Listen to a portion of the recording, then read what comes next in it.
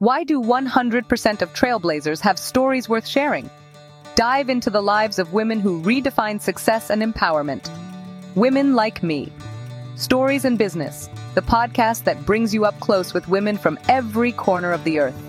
From entrepreneurs in bustling cities to authors in tranquil villages, these are the voices of resilience, innovation, and spirit.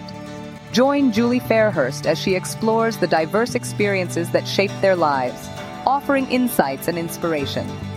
Whether you're on your morning commute or a late-night listener, tune in and be inspired by the power of women's stories. Now here is your host, Julie Fairhurst. Everyone, I'm Julie Fairhurst, and I own the Julie Fairhurst Academy.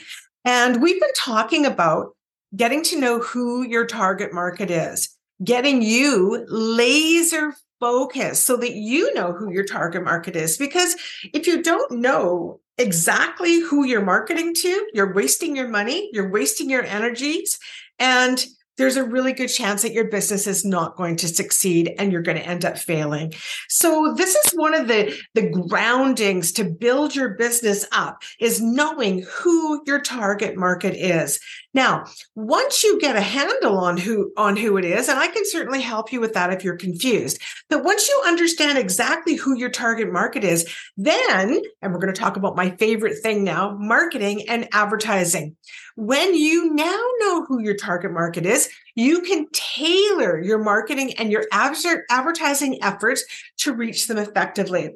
So this is going to include having the right language, using your language that they are going to understand, and they're going to appreciate. Your imagery, you want to make sure you've got the proper pictures there, and the channels that resonate with your audience. Super, super important. So let's look at the cosmetic industry, for example, really quickly. Let's look at L'Oreal and Chanel. Now, those are two very well-known cosmetic companies in the world. So L'Oreal is what I would call a household name. They cater to men and to women. They are fairly reasonably priced. They're not the lowest one out there, but they're also not super, super expensive. So for example, you could get some facial cream, for example, would be about $32 to, I've seen them as high as about $56 for a jar. Okay, which is not the cheapest, but it's also not the most expensive. If you look at Chanel, they're around $150 for their entry level facial cream. But they go as high as $750. Yes, Google it. It's a little 1 ounce jar of beauty cream, $750. So if you take that into effect, Chanel's marketing is not going to work with L'Oreal's customers, and L'Oreal's marketing is not going to work with Chanel's customers.